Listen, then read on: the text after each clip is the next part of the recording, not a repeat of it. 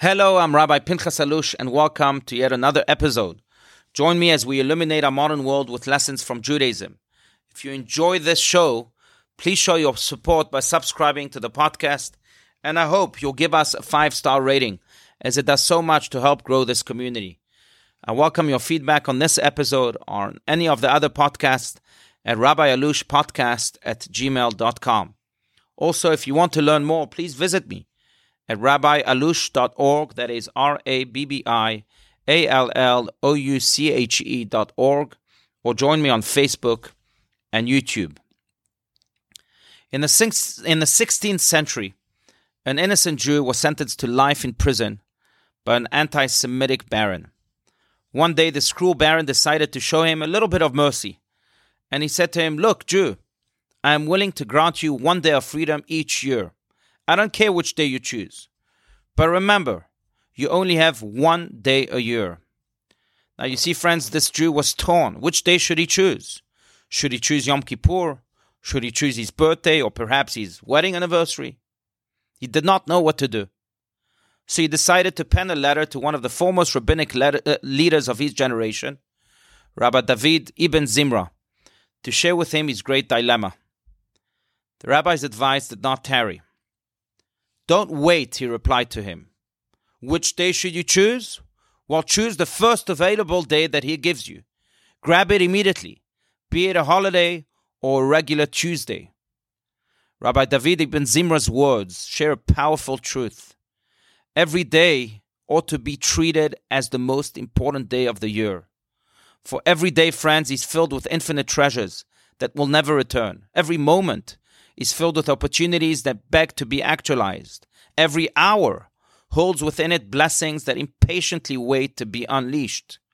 Yet too many times we are shackled by the troubles of our past or the fears of our future that we become complacent and forget that our most important day of the year may just be today. In this week's portion, we read about the 42 journeys of the Jewish people throughout the desert.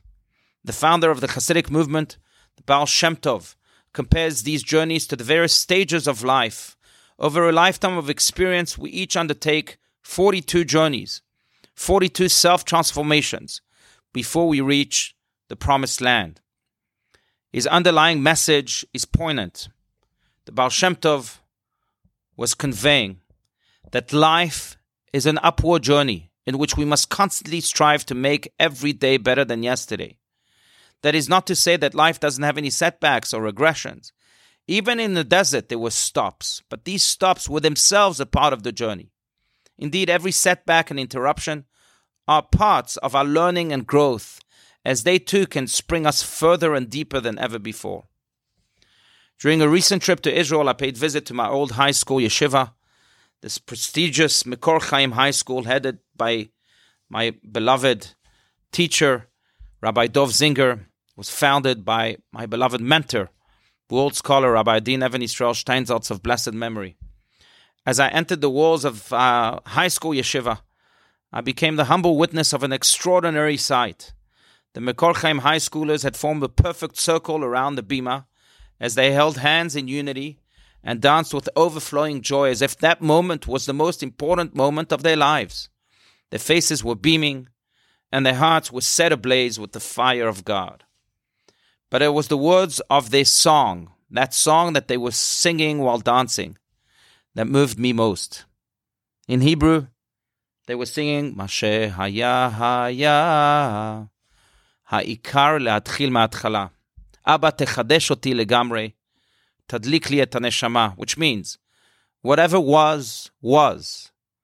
The most important thing is to start anew. Father in heaven, please renew me completely, ignite my soul. I can still hear them sing those poignant words. Whatever was. The most important thing is to start anew today. So friends, have you turned today into your life's most important day yet, to date? Thank you.